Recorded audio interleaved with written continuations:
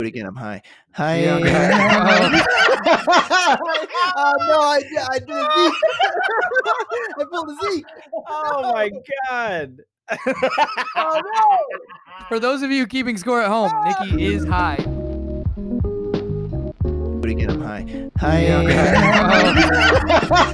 No, I did a Zeke. I pulled a Zeke. Oh my god. Oh no. For those of you keeping score at home, Nikki is high. Oh my god, that was what timing? What timing? I counted down. I said 3, 2, 1. You idiot. Oh my. That was goodness. honestly that's a top 5 moment in NBA history. Hell, that's a top 5 moment in NBA history. The beautiful thing about that is, like, typically in every episode we try to come up with a cold open, and we might have got it in like second one. That never happens. just all you have to do, Jay, is do that part, cut it out really quick, start up the freaking theme song. We're back in it.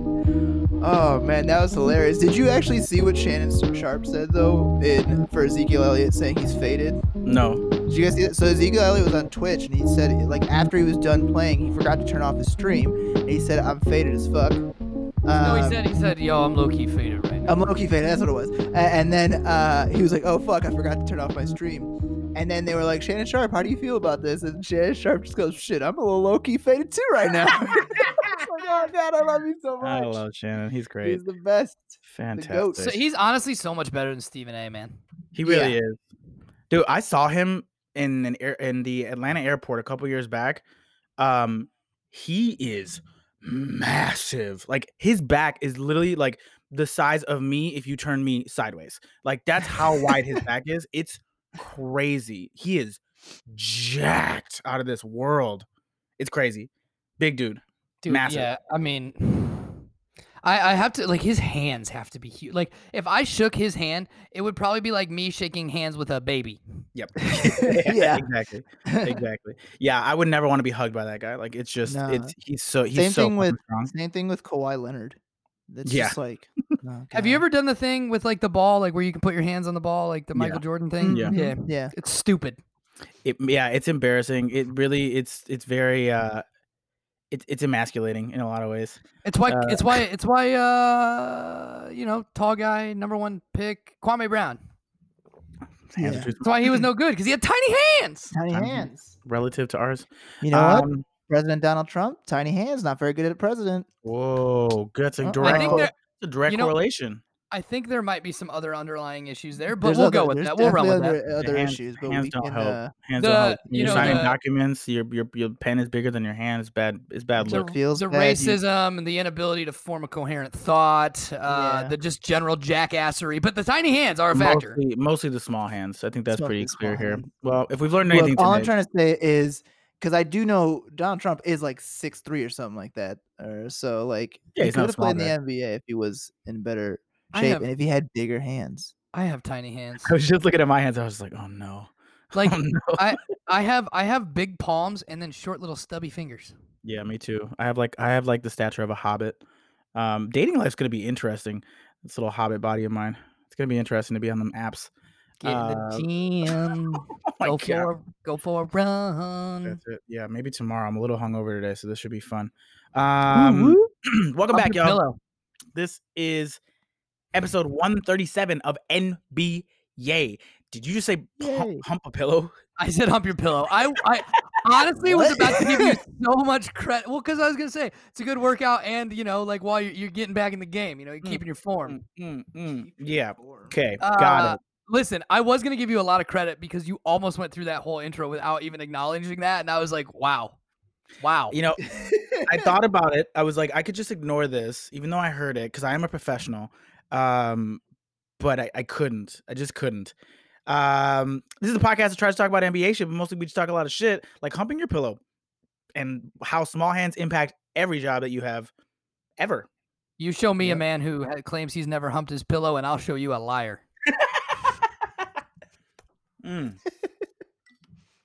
I'm your host, Jay Quiles, aka Ben and Jerry Simmons, aka Carmen Jello Anthony.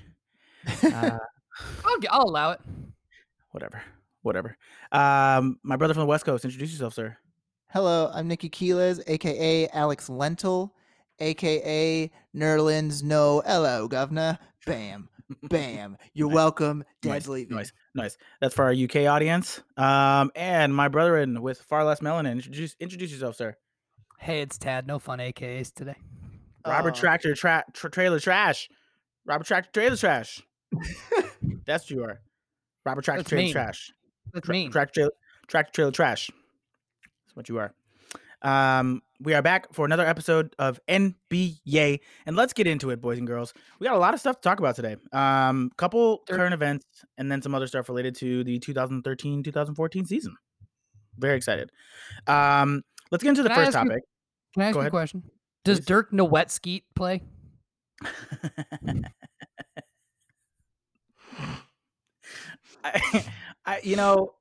At 12 o'clock on a Friday, it works. This is a sexual podcast for 12 p.m. on a Friday. I'm feeling it. Yeah, I've been lonely, so this works for me. Your boy is low-key just real horned up over here. Clearly, I'm just making sex references left and right. I can't help it. The H on the TL, you know? For those of you who don't know, that's horny on the timeline. Oh, I legit didn't know that. That's interesting. Acronyms are fun. H on the TL. H on the TL. Is there a song to there? the tizzy. I was originally gonna make my name on here for today. So those we can put our own names on this app that we use to record the podcast, and so I just throw out random shit. And I was gonna do it's your boy Hova. A little wordy. Little wordy. All right, boys, let's get into it. Next time I'm gonna put I don't know, the ridiculously awesome white of Nikki Keeles, aka Captain Hollywood Nikki, Mr. Oh shit, here he comes. Do that. I'm gonna make mine J, aka butt face. Low blow. All right, boys, let's get into it. First topic of the day. The NBA has announced that they are going to allow players to swap their last names out on their jerseys for slogans that are related to Black Lives Matter.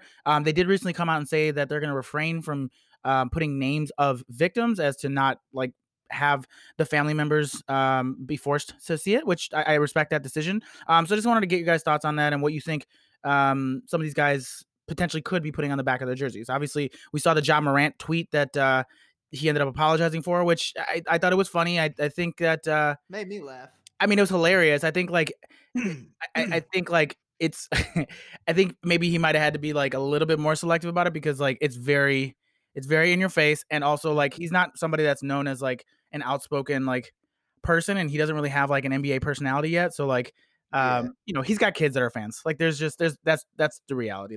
There's more than just adults that watch him. I didn't love the apology, if I'm going to be completely honest. I didn't love the apology from the sense of him apologizing for why I think had he explained it, I think he would have been fine, but he just retweeted it without a caption or anything backing up his statement. So it was just jumping on the I think, didn't he just put a laughing emoji next to it? Yeah, and it wasn't even his picture. Somebody photoshopped somebody it. Did it funny, he retweeted themselves. He just put a laughing emoji next to it. Yeah, so it's he didn't even say yo, I'm gonna go by fuck 12. It wasn't his idea or anything. He just let me say this. Something. I'm not saying I didn't like his apology and that I thought it was not enough. I'm saying that I didn't think he needed to apologize. I'm agreeing with you in that way. Yeah, I don't think he needed to. What do you think are some of the other options? I'm curious. I feel like the Premier League, every player in the Premier League for the first week of them coming back had Black Lives Matter on the back of their jerseys instead of the last names. So that to me feels like probably an obvious one, but I'm wondering what else maybe might be an option. They'll probably do I Can't Breathe. That's true. I bet you someone puts 8 minutes, 46 seconds or something like that. Yeah. 8:46 is the last name. I'm over here and Jared Allen says he's going to have his last name be Get the Popo Off the Block. Other Dead Prez lyrics will be used for the Nets. Of course. Yeah. Defund the police. Bunch of shit if I'm not mistaken, I also saw that they're going to put Black Lives Matter and I Can't Breathe on the courts. I think you're right. Yeah, I think you're right. I've heard that as well. Yeah. I think it's awesome. I think it's cool. I think for the people that have been saying the NBA shouldn't return because it's taken away from the larger conversation. This doesn't fix the problem, but at least it continues to bring more awareness of what's going on. Yeah. Conversations continue to be had. Obviously, we talked about this last week, and we had a debate about whether or not they should even be coming back, which, as of yesterday, if the listeners here have been keeping up with the news, Woj reported that there's apparently going to be a second bubble, guys. Double bubble basketball. There's going to be a potential second bubble here in Chicago, actually, where the remaining 8 teams who have not been invited to Orlando are potentially looking at some sort of bubble-like system here in Chicago starting in September, which is weird as fuck considering that the next season will probably start in like December. There's nothing is set in stone yet. The early details are that it'll resemble the way that they're doing Orlando, but a lot of teams are like, can't we just do like mini camps in our own like cities, and we'll just do training camps and maybe like a scrimmage or two. So the details are very early, but I wanted to get your guys' thoughts on the idea of a second bubble for the non-playoff teams and more Chicago Bulls basketball. Yeah, it feels like it's going to be like a summer league kind of thing, which will be fun. Very much so. I mean, that'll be neat. I'm here for Orlando bubble. I just think September is such a weird time frame. Like, why not just do it now?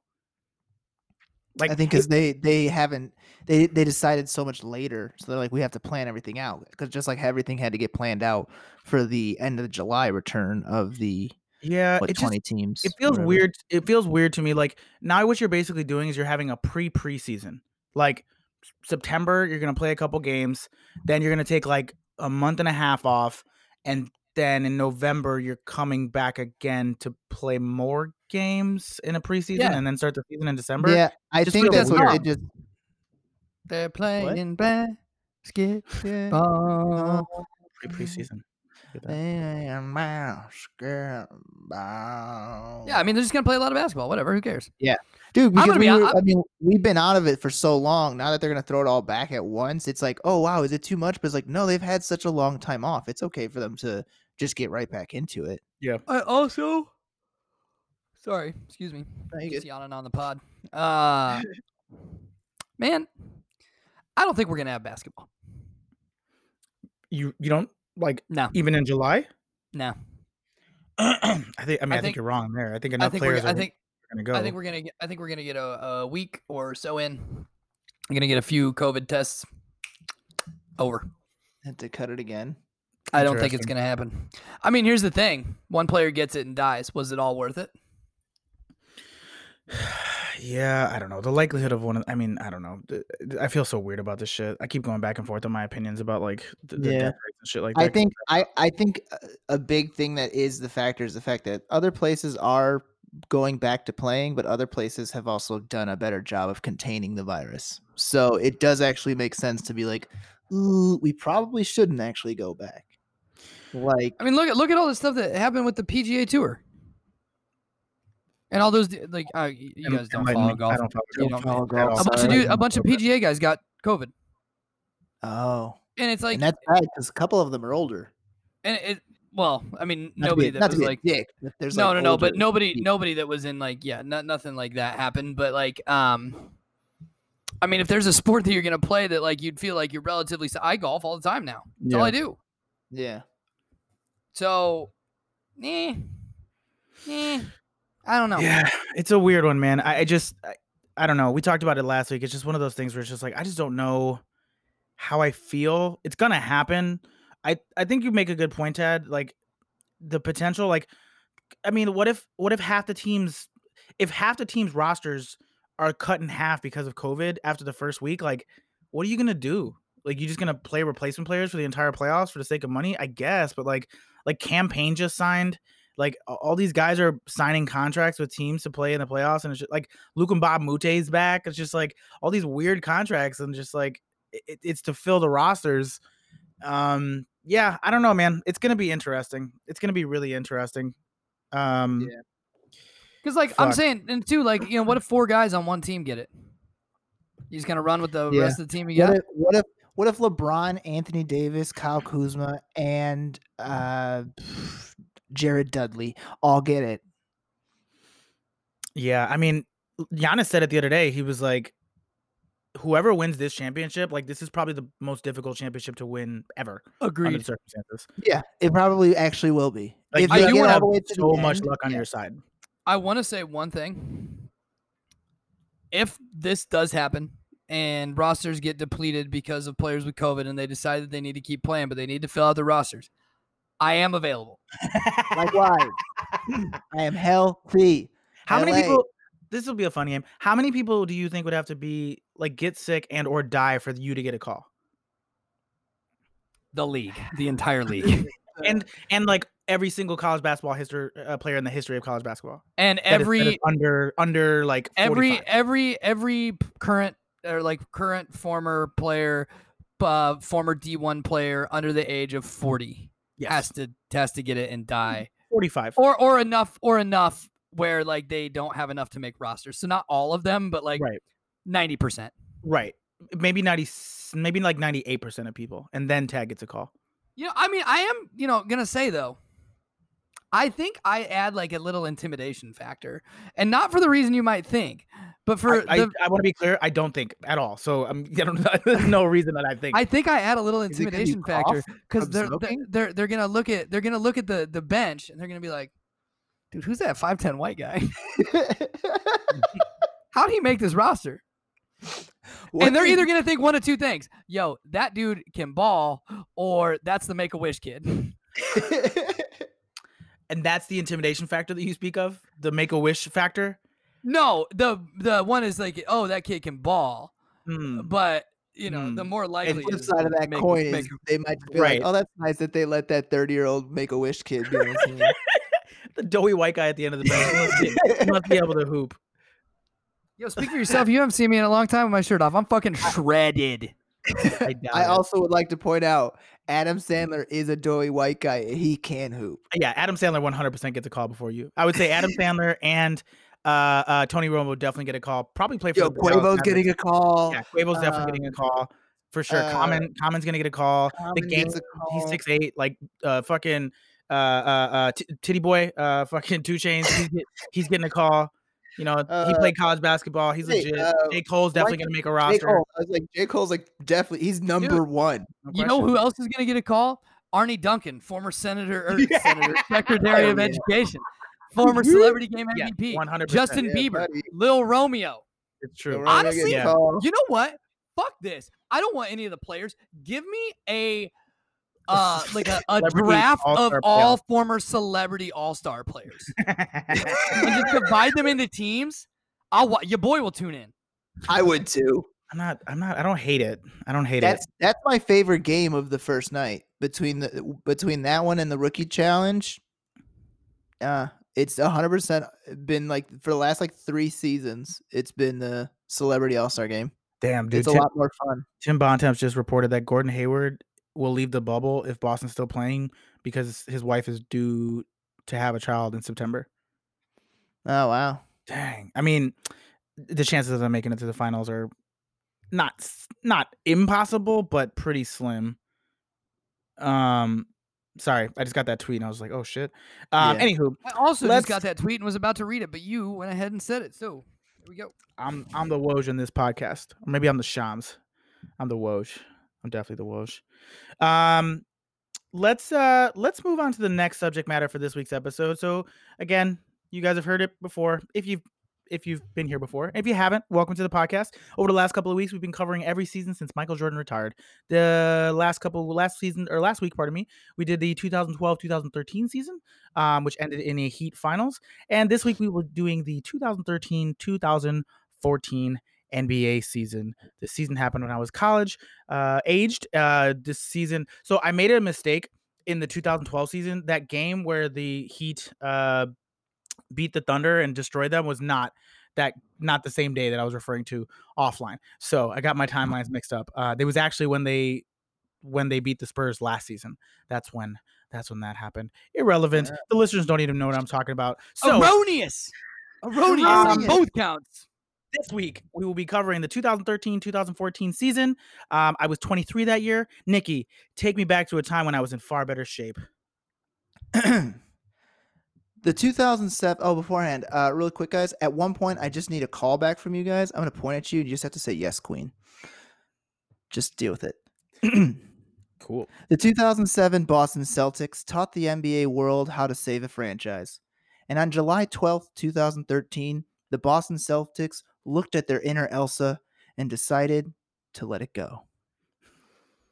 The snow glows white in Boston tonight. Not a drunk fan to be seen.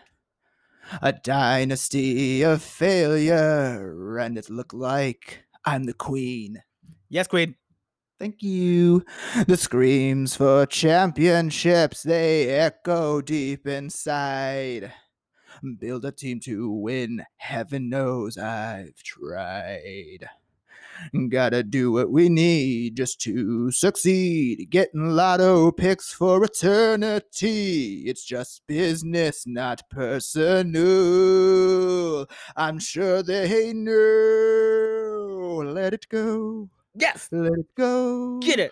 Throw those old men to the door. Let it go. Let it go. I'll take first round picks. How about 4? I don't care what they're going to say. You may not have known before, but now you know not to fuck with Danny Ainge. That is your best work yet. That's incredible. Hey guys, do you remember when I said give me an hour to finish? Yeah. That's what I did in that hour. It was time well spent. I was like, what should we do? And I was like, oh shit, Frozen was the #1 movie in the world that year. Guess what Nicky's about to do? Sing the song he used to sing before every single rec league basketball game. Wow. When we used to play, Jay and I used to play on this basketball team. We were called the Wash-Ups. We came in 3rd place, and I was like, hey, good enough. Every in 3rd place. The story of my life has been, hey, good enough. Yeah, that's my autobiography. Jay and I went to Chicago public school. The school's motto was, good enough. But when we would play, I would legit listen to Let It Go right before I got out the car. And sometimes people went to the game with me. And I said, I don't give a fuck what we're listening to. The last song we're listening to is Let It Go. I would belt that song. I respect it. Phenomenal song. Am I going to watch Frozen after this? You betcha. I might too. When I moved to Chicago, I moved by myself. I knew like 4 people that lived in Chicago. Most of all my friends were still in school. I lived in an apartment that was about the size of the room that I'm sitting in right now. It might have actually been smaller. And Frozen had just come out on DVD, and I went to Redbox. That's how long ago this was. I went to the Redbox at the Walgreens down the street, and I rented it and watched it by myself. And if you don't think that I kept that motherfucking movie for 4 days and watched it 6 times, you're wrong. Oh, I know every word to all of the songs. I love that fucking movie, and I am not ashamed to admit that. The second one, also really good. And if you don't have Disney Plus, get Disney Plus because it's on Disney Plus, and it's really good. It's not as good as the first, but it is a if that movie was not, if it wasn't Frozen 2, if it was just its own thing, I would be like, this movie is phenomenal. But because I have to hold it up against Frozen, it's not quite as good. Damn. I gotta watch it. I have to watch Frozen. Let It Go fucking slaps, dude. I'll throw that on anytime. We are so fucking ridiculous. Oh, Nikki, anything else you got on the rundown? Yes, the 2013 NBA draft was about Giannis Antetokounmpo. Suck my dick. I rescind my time. Fuck you. Very nice. Well done. Good God. 2013. What a year for me. Let's start by talking about that draft. Very quickly, I want to talk about the #1 overall pick in that draft, Anthony Bennett. For a lot of for some of the listeners, if you don't quite remember that draft, this was a draft, and we talked about this a little bit in our production meeting. This was a draft that was very reminiscent of the draft that we're about to have, where there was no discernible stars, at least on paper. Like when you looked at the draft, arguably the best player in that draft at the time was probably Victor Oladipo, but otherwise it was just a draft full of role players, or that was what was to be expected. It was people were talking about it as being the worst draft class since the 2000 draft class. Mm-hmm. Yeah, I do remember it was that. just no discernible stars whatsoever. So the in Cavaliers. the end, I was gonna say real quick. In the end, the 3 best players by win share are Giannis, Rudy Gobert, and Steven Adams. Yeah, which kind of tells you all. Like, it's still not a great draft, not a bad. Steven Adams is a fine player, but he should not be the top 3 in win shares. No, not third overall. I mean, and 4th is Victor Oladipo, and I think that's just simply because Victor Oladipo got hurt. Oh, I'm sorry. No, he's not 4th. He's 11th. Oh, I thought he was doing way better. Don't forget you gotta that remember Victor Orlando. Oladipo, he played in Orlando, and Yeah, they tried to Orlando. make him a Russell Westbrook style player. Can you guys guess who 4th and 5th are? It's I don't one even that know makes who's in sense, this and draft class. Okay, then I'll just tell you. 4th is Mason Plumlee. Oh wow! See, that tells you everything you need to know. 5th Yeah, is I mean, CJ if McCollum. they're, yeah, CJ McCollum is not. I think top 5 for him is fine, but in a normal draft class, I don't think you would. No, that's bad. That's really bad, man. I'm not gonna sugarcoat it. I'd say if CJ McCollum's a top 5 pick in any draft, that's a good top 5 pick. He's been a 20 point per game scorer and a borderline all-star for like the last 5 seasons. I'm not disagreeing with you, but like if on a championship team, he'd be the third player. Yeah, that's fine, but like that's a really good number 3. A lot of teams have made offers for CJ McCollum over the last couple of years. Yeah, no, I've wanted him in Orlando bad. Really want him in Orlando. But I did want to talk about Anthony Bennett because I think it's pretty hard to argue against this. Of all the drafts that we've covered up to this point, he has to be the worst number 1 overall pick ever. Like ever. Even worse than Olo Wakandi. I want to be very clear. It's not in all the drafts that we've covered. It's ever. It's in every NBA draft of all time. Totally. Because his is not like from injuries, right?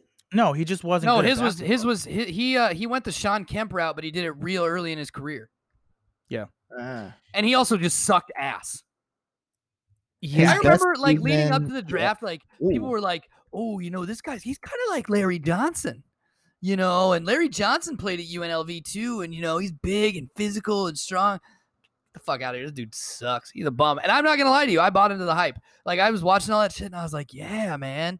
He's pretty good. Wow. Every single season he was on a different team. Yeah. Yeah, I mean he got drafted number 1 overall. And at the time of the draft, I listened to a recent redraft of this exact draft, and they said like nobody knew who Cleveland was going to pick because this was the second time that they got the first overall pick in like 2 of the last 3 years. So like they had previously drafted Kyrie, and then this one was Anthony Bennett. And at the time, they're like, it's kind of a toss up. Most people thought they were going to trade out of the pick because there wasn't like a discernible number 1 pick. And they ended up going with Anthony Bennett, which at the time just like shocked everybody because he was a freshman at UNLV and like he was good, but like he was just fine. And he was like this like small power forward type that was like people thought he could maybe be like a Draymond and stretch the floor, but like he was kind of slow footed. And I mean, he plays 52 games in his rookie season, only averaging 4 points, shooting 38% from the field on the season, and then immediately gets traded to Minnesota the following year for Kevin Love in that deal. And then then gets released, goes to Toronto, plays 19 games. Gets picked up by Brooklyn in 2016, 23 games, and he's done. He played 151 games, and if 82 games in a 4-year span is 328 games. So he played in well under half of the amount of games. Almost a quarter. Like, he should have been able to play. Like, I mean, dude,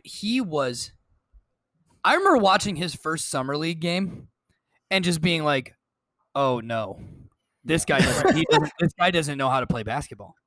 It was so clear so fast. Like all I was gonna say is for this draft, I didn't know who anyone was outside of Michael Carter Williams for some weird reason. And and Ben McLemore. I remember him very well. And I was high on him. Everybody was high on him. I wanted him in Orlando. Yeah. And then I enjoyed Shabazz Muhammad at the All-American game that I watched him in, but I knew he wasn't all that great in college, but I was like, I still think he could do good. But outside of that, I was like, I didn't know who the fuck Anthony Bennett was. And when they said like Anthony Bennett, I had to Google like videos, and I was just like, what is this man? Go ahead. No, just to say, and man, was he bad. That's literally all I was going to say. I have never seen a player with less of a basketball IQ than that guy. You want to talk about a guy who got by at every level prior on strictly athleticism? This is the poster child for that. Do you think you could beat him one-on-one?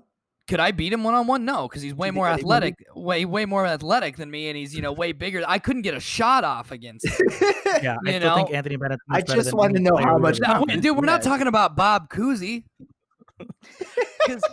Yo, you remember that video of Mike Miller cooking that dude from Memphis? That would be me against Bob Cousy.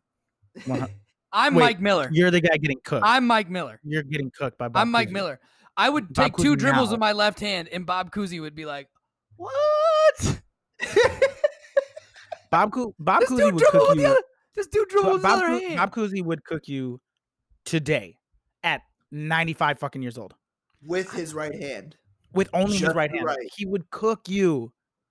Game over, dude. He would say, "Oh, what you want, you young whippersnapper? I'm gonna take it down." He would just back up into you, and you wouldn't even know what to do. He would I would take one proper form jump shot, and he'd be like, "This guy is a witch," because that's how long ago it is that he played. Wow. He'd be like, "What the hell is this? People can't just shoot the ball like that." Foul. 2 fouls. Thank you. Oh man, Anthony Bennett. You know what, Bob Cousy? Maybe your mom didn't go to heaven. Wow. Don't listen to him, Bob. Don't listen to him. He's a terrible person. Noted listener of NBA, Bob. Everyone leave. Man, it's all up in the comments. All up in the comments. He fucking DMs me on a regular basis. Like at one point, I had to tell him, like, Bob, chill the fuck out. Dude, I was on have a little desperate, Mr. Cousy. I was on the Instagram the other day, and I got a thing, and it was like, you have a new direct message request, and it was from Right Hand Baller, and it said, "Yo, this is Bob Cousy. I fucked your mom." And I was like, "What the hell, Bob Cousy? You need to calm down." Oh boy. Well, Anthony Bennett, it just didn't work. Sorry, bud. You suck. Let's move on to the next topic. Anthony Bennett, you stink, baby. You're just terrible. Straight trash. This was the season that Nicki's this trade inspired Nicki's song. Wait, hold on. I have one thing real quick. Anthony Bennett trash. It wasn't good. No, but I was already starting to say it, and you were moving on, and I wanted. He had to do it. We'll edit it. I'm not editing that. I want the world to know. I want the world to know how bad that was. Hey, let's move on to the next topic. Winners. I'm a volume shooter. The J.R. Smith of joke telling. Congrats to J.R. Smith for fully signing on with the Lakers now. Congrats to him. Yeah, signing with the Lakers. That'll be interesting. He's not going to play a minute. Anything is possible. He will not play a minute. You talking about J.R. Buckets? J.R. Buckets. Yes. Right. So let's move on to the next topic, which is the trade that inspired Nicki's beautiful song. The Nets trade with the Celtics in 2013. New owner Mikhail Prokhorov is their Russian billionaire owner, and decides he's got some pretty solid pieces in place in Deron Williams and Brook Lopez, and he's gonna go swing for the fences. The East is now open, kind of, except for the Heat, and he's gonna make a trade that's gonna shake up things for Brooklyn. So he trades 4 unprotected first round picks in 2014, 2016, 2017, and 2018 for Gerald Wallace, Chris Humphries, Keith Bogans, and Gerald Wallace, Chris Humphries, Keith Bogans, Marshawn Brooks, and Chris Joseph, in exchange for Kevin Garnett, Paul Pierce, Jason Terry, a 2017 first round and second round pick. This trade at the time seemed like one of the most lopsided trades ever. And it was a very clear steal on the Celtics side, and everybody knew it. Trading for aging stars and trading first round picks that were unprotected was crazy. For whatever reason, at that point in time, people didn't really value first round picks and just threw them away. And this trade basically saw the Nets, until recently, be the laughingstock of the league within about 2 years after this trade. 2 ago. Yeah, last year was the first year they made the playoffs. Like the first year was just like, okay, they're not terrible anymore. I mean, dude, the Nets GM at the time was Billy King, who, in my opinion, is one of the worst. Just the worst. Oh, he's terrible. He's of all time. The fact that he got a second job after what he did in Philadelphia is crazy. And the thing is, they hired him to replace Rod Thorne, who was just as bad. Yeah. Yeah, Right. it's Hold on. Let me fact check myself. Yes. Okay. Rod Thorn. yeah, Rod Just Thorn. checking. Yeah, because then I think he ended up taking a job directly with NBA front office. But yeah, I remember this trade going down because at the time it's just like we're not that far removed from the Celtics winning the championship. We're only a couple years out, but at this time, like the Heat are kind of running things, and the Celtics decide that they're just gonna like pivot and move in a different direction and try to rebuild this team. And their rebuild was rapid. I mean, and we'll talk about this in the next coming seasons, but like they got back to success pretty quickly with good coaching. This, of course, was the season that Brad Stevens started as well. So like under the tutelage of Brad Stevens and Danny Ainge making a lot of really smart trades and solid draft picks. I mean, this ended up being an absolute steal because within 2 years, Paul Pierce and Kevin Garnett are basically donezo. They both get traded, and then the Nets are no longer relevant in the NBA, and they're just in the doldrums. And they basically set up the Celtics for what they are now. They gifted them Jason Tatum. They gifted them who else was picked? Jaylen Brown. Jaylen Brown. Yes, thank you. They gifted them Markelle Fultz. Wait. Yeah, initially. Thanks for the Sixers on that one. A number of really solid picks that came from the Nets that turned into players now that they basically have their Michael and Scotty. I mean, that's like it's an overblown statement, but like they have their 2 stars. Like they have what they need to build that team into a championship contender, and it's all thanks to the Nets and this trade here. Did they also use one of those trades to get Kyrie? Or one of those picks in the trade for Kyrie? Yes, they traded because that was for Colin Sexton, 2018 first round pick, which is what they traded to get Kyrie. Correct. And then they had the 2017 first round pick, which was Markelle Fultz, which is what they got for Jason Tatum. 2016 first round pick Jaylen Brown, and then 2014 first round pick James Young. Oh yeah, that didn't work out. That one did not work out. So 2 for 4 is not bad, and really 2 for 3 because they traded the one for Kyrie, and that kind of worked out. Who's laughing now? Because now they have Kyrie and Kevin Durant. So they played it was the long con, man. You know what? That's what it was. Danny Ainge is playing chess, but what was his name? Billy King? No. Who is no longer their GM. Not even there anymore. Now they have Sean Marks. Sean Marks yeah, really but GM. No, but Billy King was the scapegoat, like Sam Hinkie in Philadelphia. They were like he was like trust the process. I'm gonna sign Kevin Durant 10 years from now. Yeah, he's playing 4D checkers. 4D Chinese checkers. Yeah.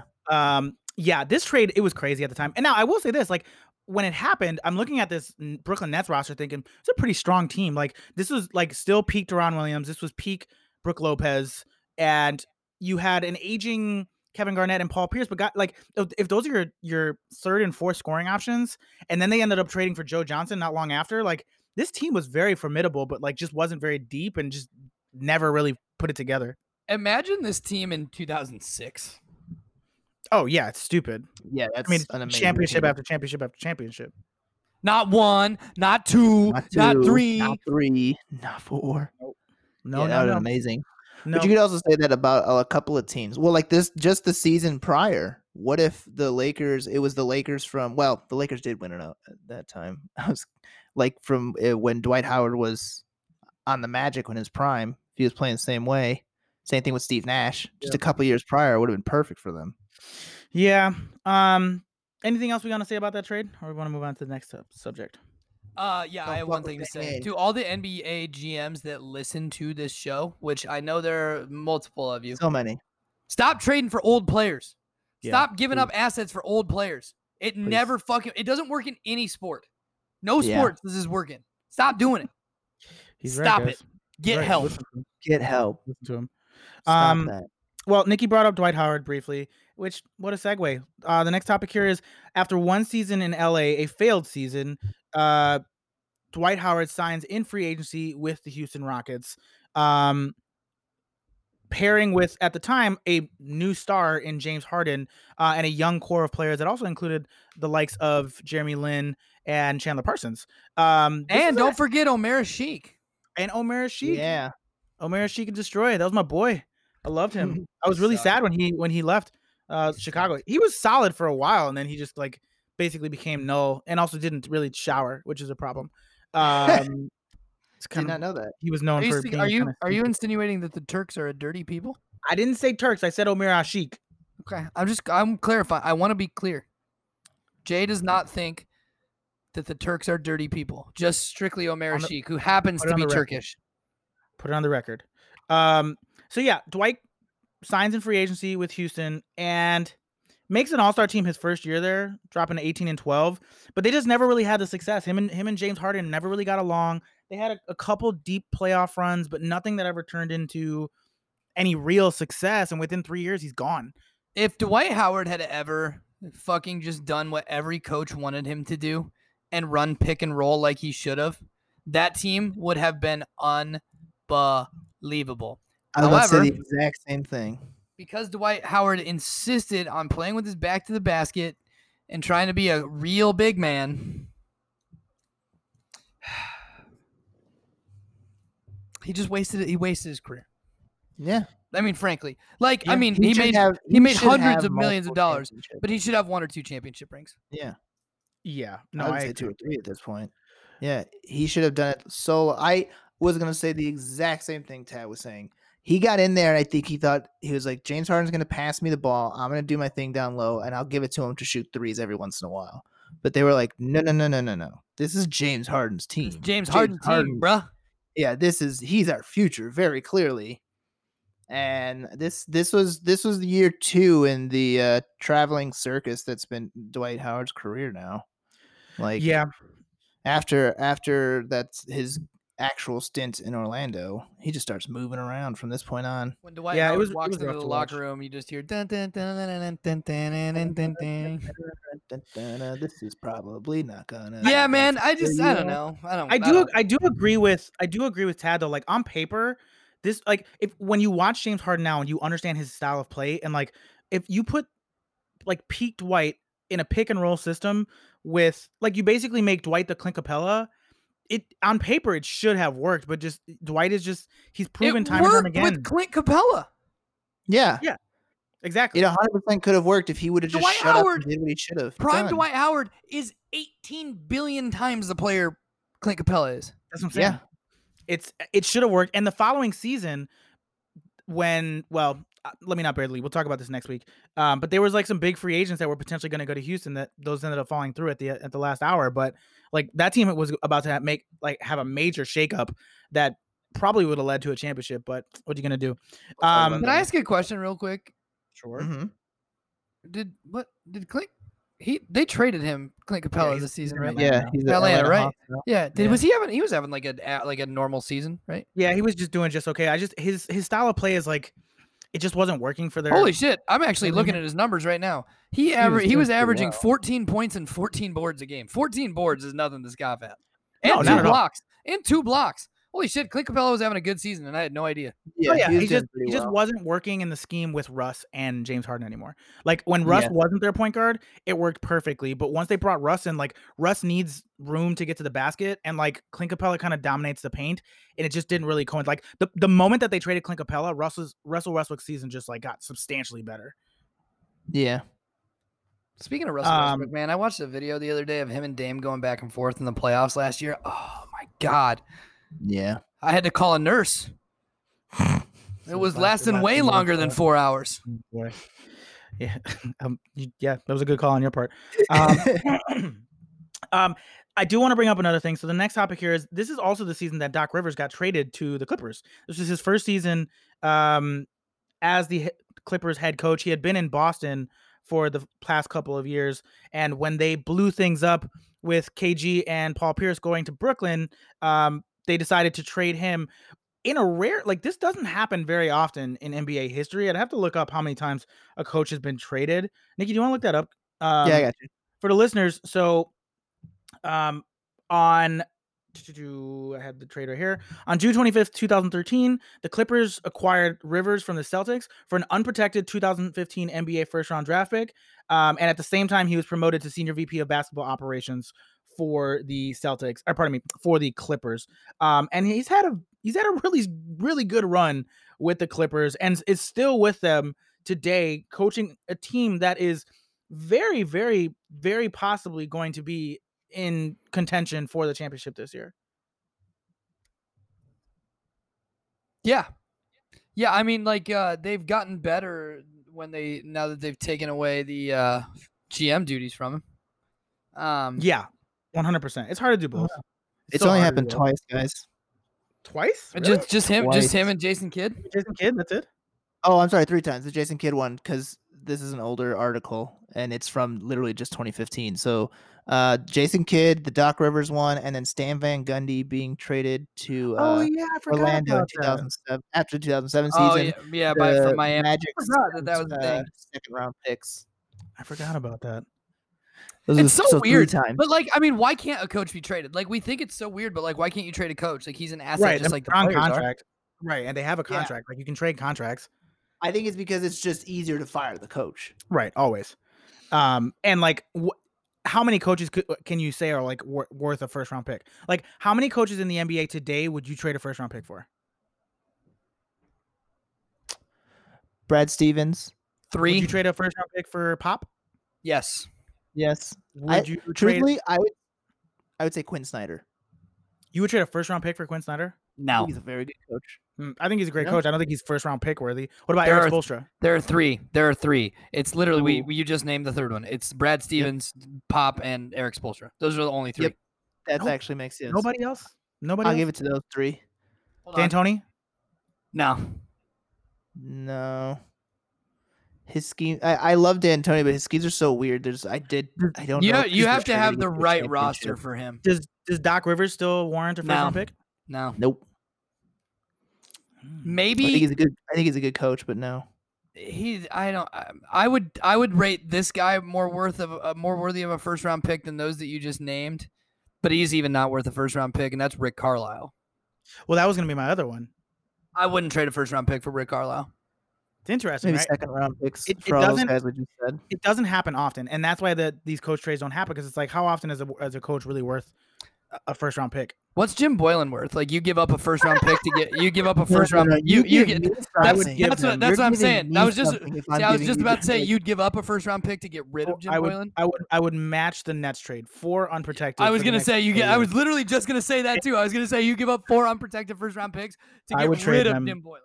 I would call the Heat and I would say we would like to trade you 4 first round picks and Jim Boylan for Eric Spoelstra. Please and thank you. Please, thank you. Goodbye. Steve Kerr. What about that was the other one. So there's 2 more. I was gonna say Steve Kerr, first round pick worthy, and Nick Nurse. Oh, you know what? I forgot about Nick Nurse. I was actually gonna say Mike Budenholzer. Budenholzer's good. Bud's a good coach, man. He's had success in the NBA. He really has. I would give one for him. I wouldn't give one for the other. I wouldn't give one for the other 2. Nick Nurse, I think, is the best coach in the NBA right now. I agree. Having said that, he's not a known commodity yet. Northern Iowa, baby. UNI Panther, baby. Nick Nurse. Rawr. Love it, dude. Fucking love it. Dude, next time you see him, you should say that. Nick Nurse, baby. UNI, baby. I can't wait. And he'll be like, get this fucking guy away from me. That's my fucking guy, bro. That's my fucking guy. Well, this was not the only executive move that happened this season. This was also the season, guys, that Phil Jackson came in to save the Knicks. Hey, man. Hey, relax, bro. Fucking chill out.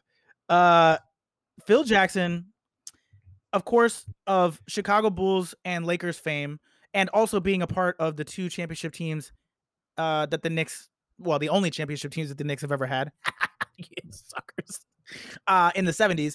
He was a famed player for the Knicks in the 70s, and then became a Hall of Fame coach, winning 9 titles total as a head coach in the NBA. So it made a lot of sense that you bring this guy in who has a winning pedigree to the Knicks, except for the fact that he has no fucking clue what he's doing. Phil Jackson has won 11 championships. He won 6 with the Bulls and 5 with the Lakers. Math is hard, I know, but those are small numbers. Well, technically 13 if you include the 2 that he won with the Knicks. Yes, I know, but I was talking about as a player. He won 5 in LA and 6. He won 6. He won over half of them in Chicago. Come on, man. I forgot. I'm hungover. Okay, my brain's. I'm embarrassed for you. I'm embarrassed. I'm sorry. I know. I just had to. I understand. I was just trying to give you a hard time. Let's. Oh man. Let's talk about Phil in New York. He ended up resigning in 2017. So after 3 years of being there, the only thing, I think arguably the only good thing that he did while he was there was draft Kristaps Porzingis, and then of course he traded him. Yeah. So what are you guys going to remember most about the Phil Jackson executive era with the Knicks? Hiring Derek Fisher as a I was coach? literally just about to say he hired Derek Fisher to be the head coach. Oh, it was so bad. It was so It's bad. either that or him getting into like sort of like the arguments with Carmelo Anthony. You know what I remember? You know what I remember? Public. Do you know what I remember? I remember him tweeting 13 championship rings and misspelling it his first day on Twitter. Yeah. Oh man, that's amazing. I did not know that.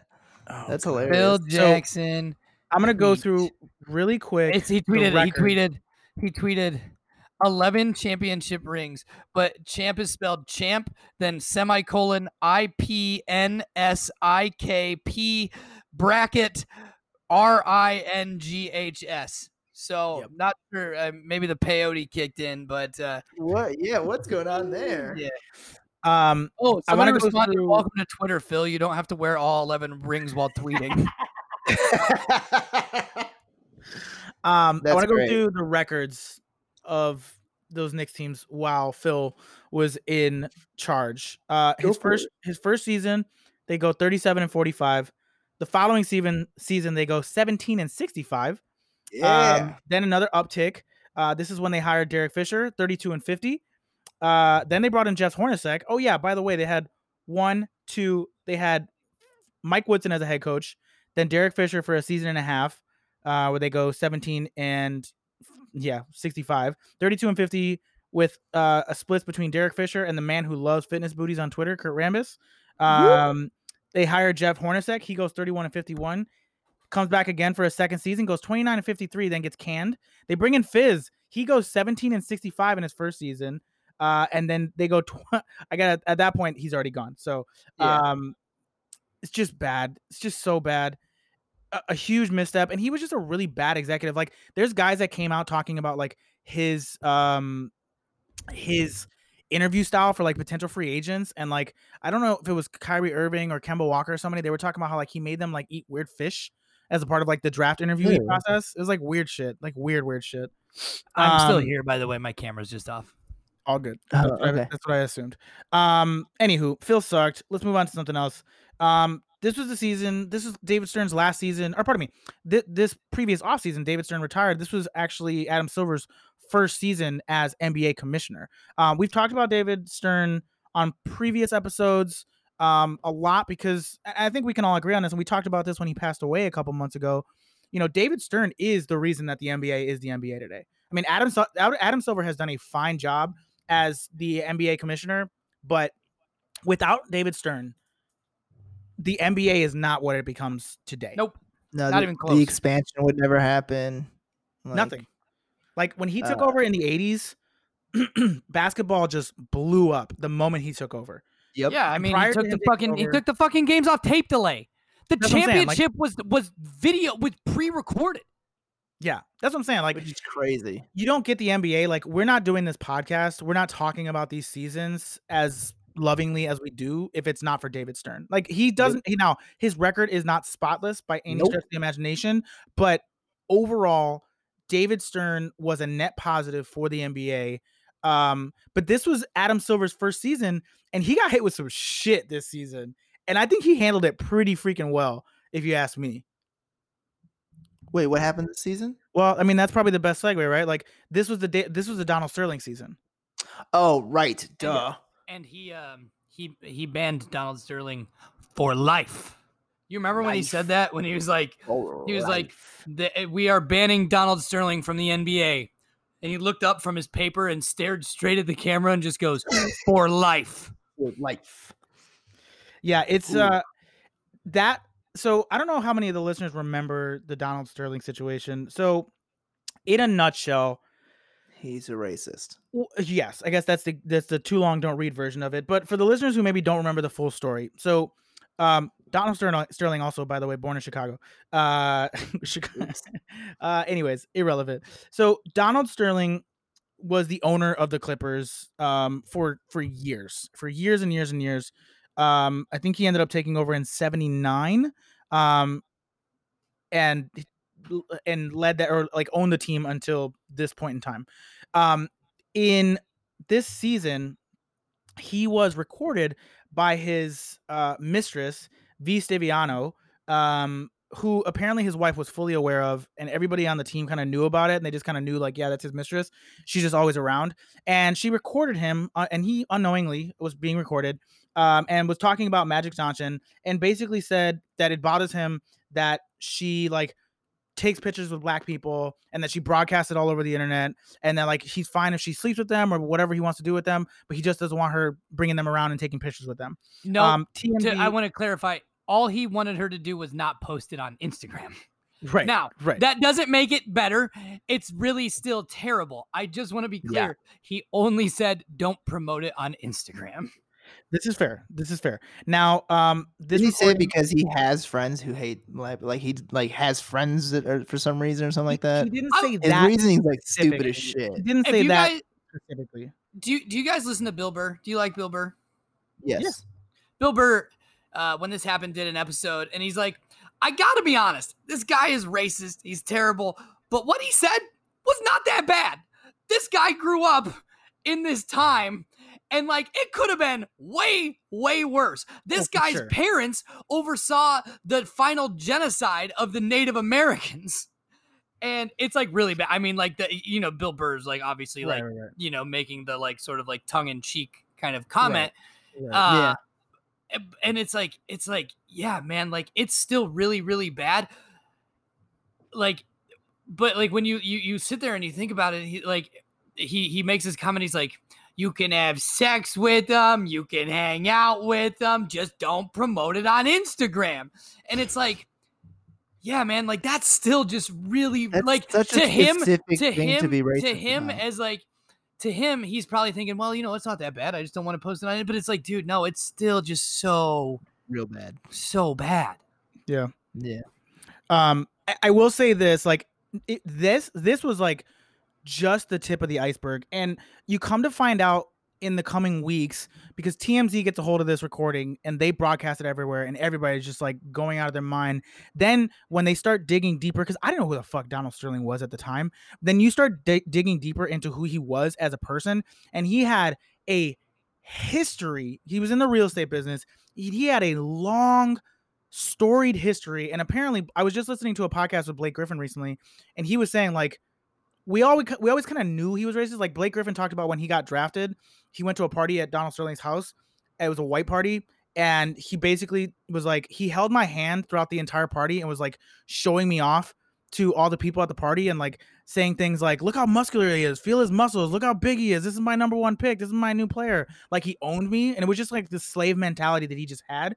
And he was a known slumlord, had multiple lawsuits and cases against him, dude, for, like, I mean, it's crazy. It's awful. When Elgin Baylor was the GM, he said that, like, Donald Sterling, this was back in, like, the mid 2000s, that he would bring players into bring, like, women and, like, friends into the locker room while the players were, like, showering and changing and stuff, and be like, look at these beautiful black bodies. Right. Like, what the fuck, man? That's weird. I don't like that shit. Like, dude, that it's literally it's literally that's a slave owner mentality. Like, that's literally what that is. That's terrible. Honestly, man, like, he was Adam Silver dealt with this the best way he possibly could have. I do want to say one thing for Donald Sterling, not in favor of him, but just about him. The biggest upset of all time was the fact that he was forced to sell his team and got banned from the NBA for life, and didn't do what every other old guy in this situation does and die. Dude's still around. Oh, yeah. Joe Paterno, legacy ruined. You know what he did? Said, fuck it, I'm out. Died. Right. Donald Sterling, I am a racist piece of shit. I do have to sell my team. I'm still alive. Well, and the weird part is, like, his wife is still part owner of the team. Yes, but they're estranged. So yeah, true. 100%. I ended up listening to, they did a 30 for 30 podcast series about this exact situation. And like his wife and him are like estranged, but like still on speaking terms. Like it's all really weird. The other thing that came up about this, and I ended up rewatching this game this week, was this all happened during the first round of the playoffs. Like this all happened after game 4 of the Clippers Warriors series. Yeah. And there was all this debate about, are these players going to forfeit this game as like a fuck you, like this, if you guys don't take this team away from this guy, like we're not going to play. And there was all this back and forth for weeks. Chris Paul literally came out and said, like, I'm not playing for this dude. Yeah. And there was a lot of debate, and Doc Rivers mentioned, I was listening to a podcast with him the other day. He was talking about this, and Blake Griffin mentioned this too on his podcast that I was listening to, where he was like, we didn't really know what to do at the time. Like it was the playoffs, and like we didn't know whether or not we were going to play. Like a lot of guys were like, let's just not play at all. And then there was like the conversation of, we'll just wear red shirts with no logos. Cause Blake Griffin was like, from my perspective, and a lot of guys agreed with this perspective, is like, I don't play for you. Like, yes, you own the team and sure you sign my paychecks, but we don't play for you. Like we play for the city of Los Angeles. We play for the Clippers. We play for Doc Rivers. And like, maybe that's kind of like separating himself from the situation a little bit, but he's like, we never felt like we played for him. Like we just never, he was just the owner of the team, but we didn't have that level of relationship with him. So like the thing that we all agreed was like, we're just going to show that like, we are not a part of the Clippers. Like we are an NBA team and we're a brotherhood. And that's just what we're going to do. And it was one of those things where like, I always like, now I think back on it like in a like revisionist history perspective, and it's just like, was it enough? Did they do the right thing? What do you guys think? Should they have not played? I think how many games did they play before they got rid of him? It was pretty quick, so I think it ended up being. Okay. I think it ended up being fine. Like I think they made their statement. I mean, you know, it like. They made it very clear that they were not supporting him and not playing for him, but they were playing for themselves and their teammates and, you know, their coach and everybody else. And so, like, I don't think that there is anything wrong with them playing. Yeah, I think it was all right. I think, to play devil's advocate, the only thing I would say is like, decisions. Now the decision ended up getting made, right? So like at the time we didn't know what was going to happen. Obviously Adam Silver ended up doing the right thing and forcing him to sell the team. And then, I mean, they ended up getting Steve Ballmer, which fucking home run. That guy's a fucking awesome owner. Yeah. He's a lunatic, a legitimate sociopath, but yeah, crazy man. He's crazy. He's a crazy, but he's a good owner. Development. But I will say, like, to play devil's advocate, nothing hits harder than like when you hit somebody in their pocket. And had they not played, like that is a way more impactful statement against this thing, because like there's no money is made if they don't play. So you're forcing the NBA's hand. I think there was a real case for them not to play. I'm not mad that they played. They made their statement. Yeah. I think had they just like put that aside. I mean, I also feel like series too. Like they ended up winning this game, but like they ended up winning this series 3-2. So it was a very close series. So it's not like they could just like give a game up. Yeah, I also felt like I think Adam Silver probably was like, guys, do not worry about it. That guy is gone. He probably told all of them like that man is gone before a single person asked them. Yeah. He was like, no. We're not keeping him around. We're gonna figure out how we can get out of here and how quickly we can, because everyone seemed so like kind of chill. They're like, no, he's a bad person. We're about the NBA and each other, and the NBA was like with like so. I think it was just the one game that they played, and the NBA was like, and he's gone. Yeah, I mean he was gone within like a couple of days. Yeah. Anywho, it was a major stain. Oh, go ahead. Oh, go ahead. I was just gonna say it was a major stain on the NBA at that point in time, and that was like a real It was a real tough situation for Adam Silver to come into in his first season, and I think he handled it incredibly well. Agreed.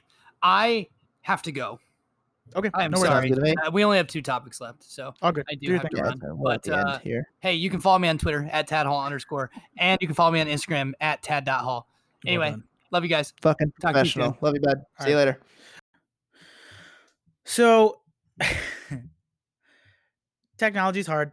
Tad had to go, and we were like, we'll just go ahead and we'll keep it going. And apparently when he left, the recording stopped, and Nikki and I had some really compelling stuff. And we're just gonna have to try to relive that magic, Nikki. Don't worry, I got this. We recorded for like 20 minutes and then realized that we weren't recording. So don't worry about it, I got this. We just finished talking about the Donald Sterling situation. Yeah. And now it's time to talk about I need to do my Let It Go reprise now, right? No. Nope, you already did that part. We got that. We got that covered. It was beautiful. It's hard. Don't try to redo it. It's very hard to do. No, it won't go as well. It's hard for lightning to strike twice. That's why we record it. Let's talk about Kevin Durant this season. This was his first MVP season. This is the Utah MVP season. He was real MVP. So incredible. That speech was awesome. 32 points a game and led the Thunder to being the number 1 team in the Western Conference that season. Of course, they end up losing to the Grizzlies in the Western Conference Finals. Or pardon me, not losing to them in the Western Conference Finals far earlier. First round, actually. Second round, yeah. I think it was the second round that they lost to them. It was a huge upset. We talked about it on the podcast with Keith Parrish from Fast Break Breakfast and Grits and Grinds. So make sure and check that out if you guys are Memphis Grizzlies fans or just like to listen to Memphis Grizzlies stuff. What do you remember about this season, Nikki? I know we've already in the past talked about James Harden being like one of the best scorers in the world, but this 3-year stretch really makes it feel like should actually be like Kevin Durant. He's the best shooter. I feel like. I think it's hard because also Steph Curry's so good at shooting. I don't think he's the best shooter of all time. I think he is best pure scorer. Yeah, because he can shoot. He can score from anywhere. He's a 3-way scorer, 100%. Steph Curry's the best shooter, but he can just not even close. I truly think that like Kevin Durant could probably hit threes from half court with ease. Just pull up, good to go. Go right back on defense. Whenever get right you back. I don't even give a shit. It's automatic. It's automatic every single time. Yeah, I was saying this when we thought we were recording, but like I don't know that there will ever be another Kevin Durant. It's his combination of size, speed, shooting ability, and scoring ability, and defensive ability. The combination of those things. Now, Giannis could close the gap if he becomes a better shooter, but I don't know if he'll ever hit be those a better shooter threes. than Kevin Durant. I don't know.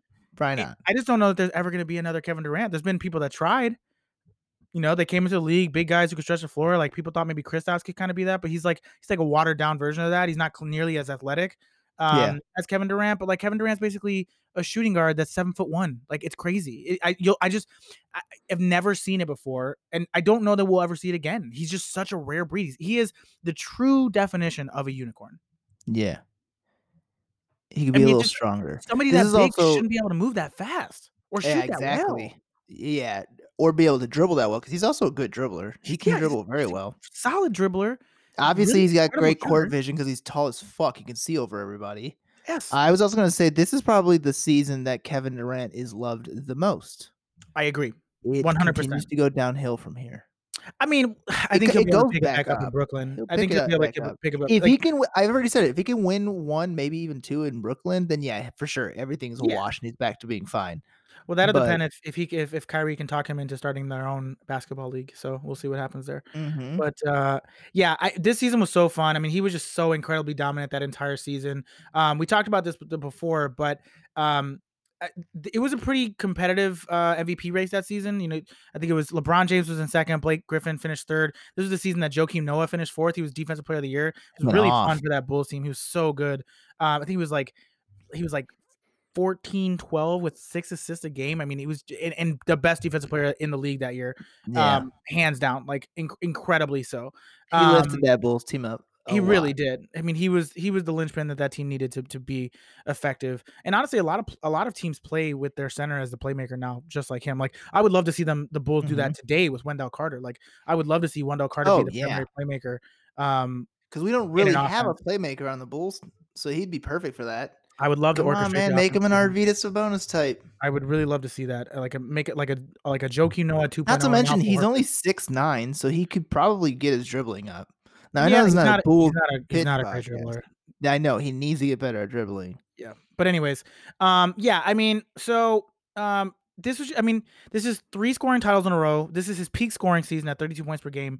Leads the team. He's the all-star. He's the all-star MVP that year. He's the MVP that year. And I think to Nikki's point, like this is his most likable season. That Utah MVP speech to this day just like gets repeated on a regular basis. And it was one of them. Like I called my mom afterwards. It was just like it was so powerful to hear him say that. And yeah, man, I always liked Kevin Durant. Over the last couple of years, I've kind of like soured on him a bit. I think like he can probably do himself some good in Brooklyn, but Man, dude, this was. I mean, I watched a highlight video of this season, and he was so fun to watch, and He's still good. remains fun Still to to this day, watch. yeah. I feel pretty confident saying that he's going to come back and he's going to be exactly who he was Mhm. before the Achilles tear. I I really do can't feel wait till next confident in that. playoffs, him versus Giannis. It's going to be great. All right, let's move on to the last topic of tonight, or today. Oof, been a weird 24 Yeah. hours. It's 11 in the morning for me, dude. I know it's only 1 I o'clock. haven't even eaten yet. Oh Like, boy. This season was the repeat matchup of the finals between the Heat and the Spurs. Now, of course, last week we talked about the 7-game series that was so incredibly fun to watch and so competitive across the board. And the Spurs had many chances to win that series, and they felt that way. So when they made their way back to the finals for a repeat performance, this is the first time since the Bulls Jazz that we had the same two teams meet in the finals in back-to-back seasons. Everybody was really excited because they thought it was going to be a very competitive series again. Two very formidable, very good teams. Two teams that we all kind of thought were going to be in the finals that year. And they go back with revenge on their mind. And of course, as the listeners may remember, this is the series, and in the first game in particular, where the air conditioning goes out in San Antonio and LeBron gets cramps, and the Spurs end up winning that game. The Heat win game 2, and then the Spurs proceed to win the next 3 games and win the finals in 5 games. Nikki, what do you remember about this series? this series was the Kawhi's coming out party. This is the point in time when the whole world realized that the Spurs had another star on their hand. Yeah. Because game 3, the first half, the Spurs shoot about 80% from the field, and Kawhi Leonard is the leader 100%. He scored 16 in the first quarter. Danny Green had an amazing first half.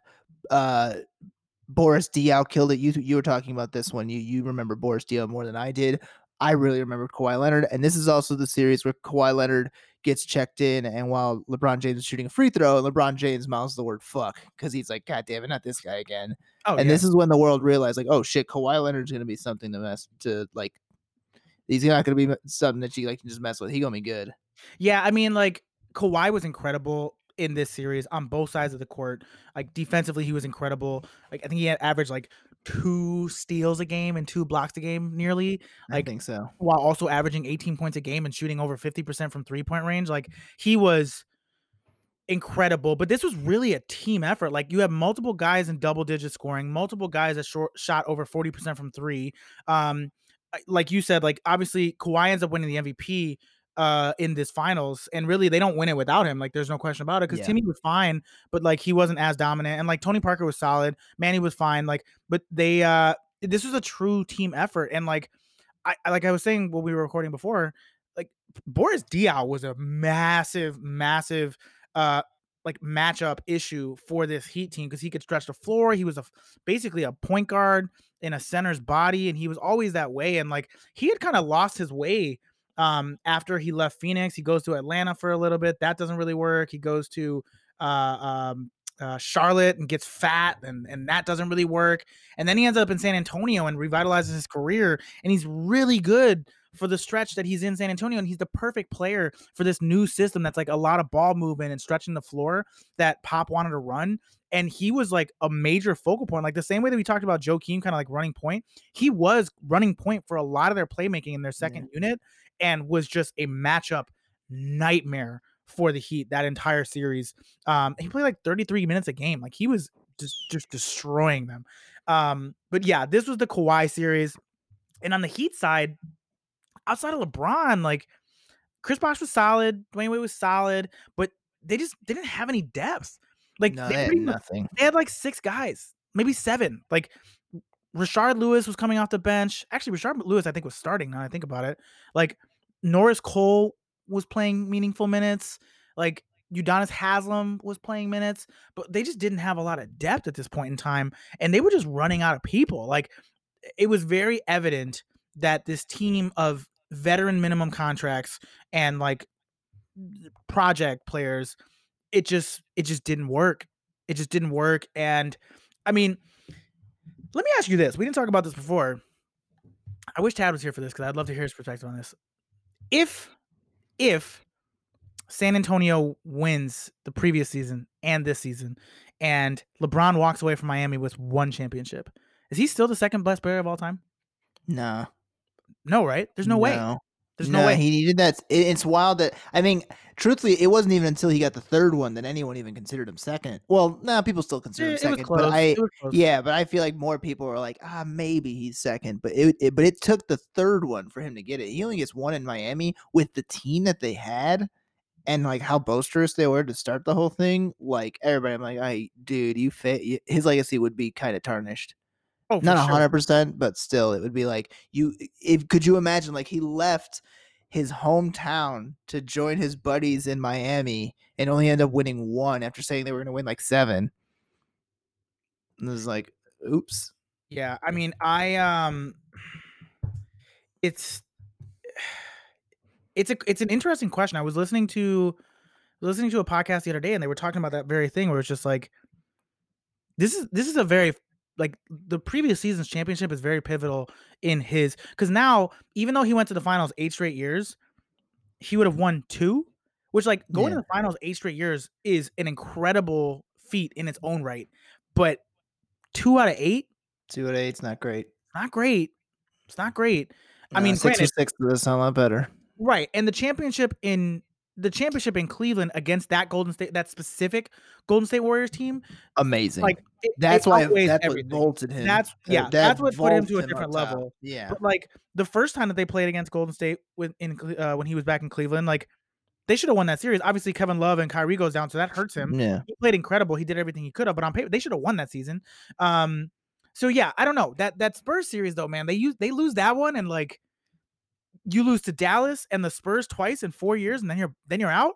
It's not a real successful overall. No, would not be successful. So them winning that one, I mean, he has to thank Ray Allen 1,000%. Which, like, I get it. We've already talked about it. You could say the same thing for like Michael Jordan and Steve Kerr or John Paxson. Like, it, right?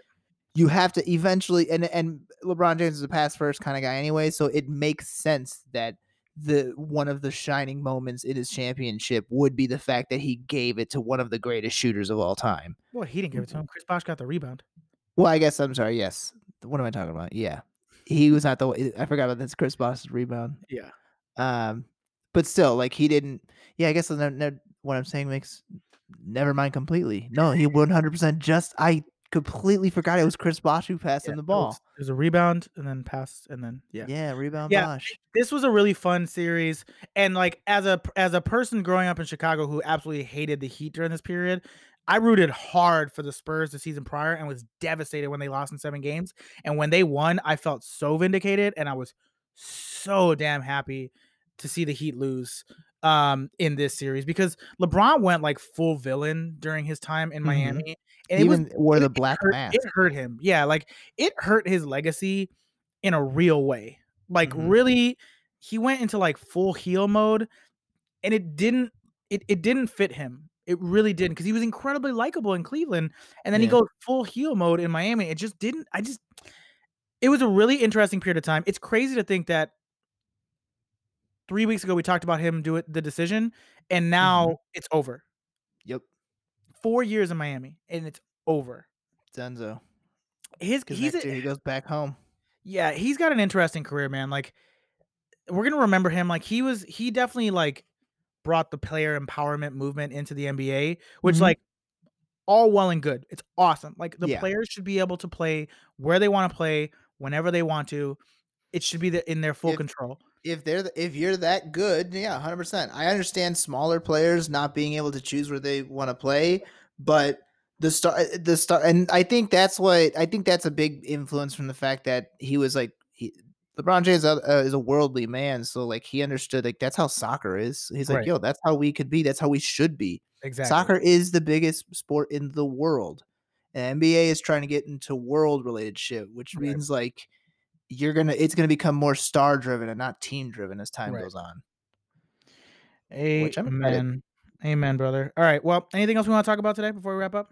Nah. Tight. Well, let's plug and let's get out of here.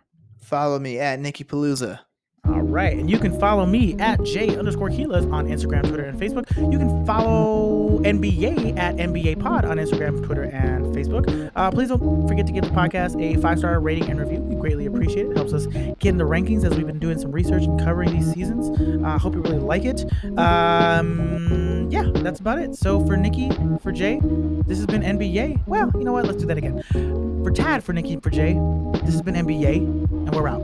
Let it go.